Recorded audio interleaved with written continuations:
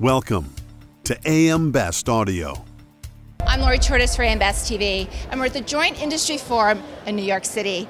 Joining us now is Dale Perfilio. He's the Chief Insurance Officer for the Insurance Information Institute. Dale, welcome. Thanks so much for joining us. Thank you. Glad to be here. So what is the impact of legal system abuse on the property casualty industry? The impacts are many.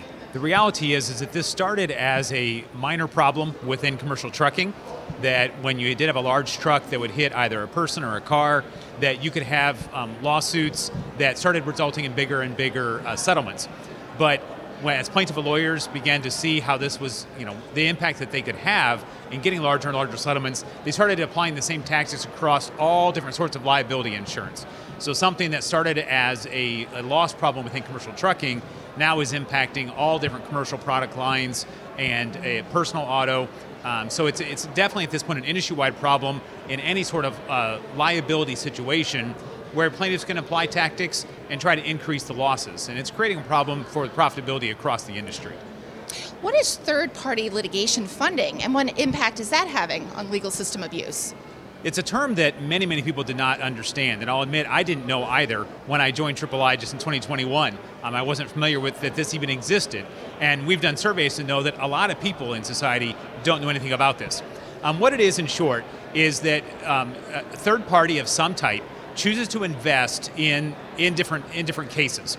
And so we have this traditional paradigm in America that when we think about what happens in the courtroom, and you've got a defendant with their representation, you've got the plaintiff with their representation, judge and jury, and you think that's all the people that are involved.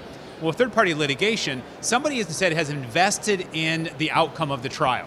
That if their plaintiff is successful, they get essentially a percentage of the return, and if they don't, then they don't get anything. So there is some risk for them. But the way this has begun to happen is that they're investing in the ones that are most lucrative, and they're influencing the plaintiffs to try to increase the return in the dollars. Traditionally, we think about a liability situation being about justice, about has somebody been harmed, and if so, by how much, and who should pay whom what. But this is a third party that's investing solely for the return, the financial return out of the situation. And what it's doing is it's encouraging plaintiffs to fight harder, and so lawsuits are taking longer, and so something that may have taken 1 or 2 years now is taking 3 or 4 years, and they're holding out for higher settlements at the end of the day, and so it's increasing the amount and the time, and it's clogging courts, and it's increasing payouts, and all of these at the end of the day begin to have impacts in the broader cost of things. The most painful part of this is that in almost all jurisdictions, the fact that a third party is involved doesn't have to be disclosed. So when you have that courtroom situation I described, all the people involved except for the plaintiffs don't even know that a third-party investor has a stake in the game. And so even the judge and jury do not know. And so one of the things that we're encouraging is that there should be mandatory disclosure when this occurs. And that only is required in one state legislation, that's Wisconsin, and in 2 judicial jurisdictions where a judge has said, I want to know if there's a third party involved in my courtroom. How should insurers adjust their books of business to manage social inflation? There isn't much that they can do to actually adjust their book of business if you want to be in the business of insurance. If your policies provide liability coverage, you're at risk for legal system abuse occurring. So really where companies are trying to work harder and harder is how to adjust the claim settlement process.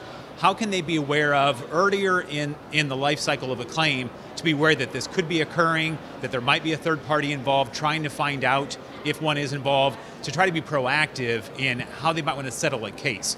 So it's really more on the claim side that you can do something. Not much you can do for underwriting at the outset. I'm deciding to want to provide insurance coverage to you as an auto customer, as a home customer, as a business customer. You can't know what's going to happen on the claim side at that point in time. So it's on the back end, not the front end. Dale, thank you so much for joining us today. My pleasure.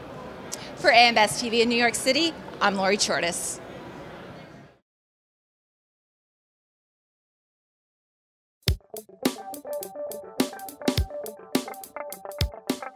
Looking to get the full attention of the insurance industry?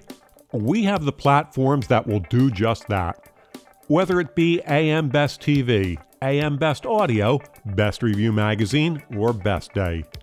Find out more by calling AM Best Advertising Sales at 908-439-2200, extension 5399, and have a great day.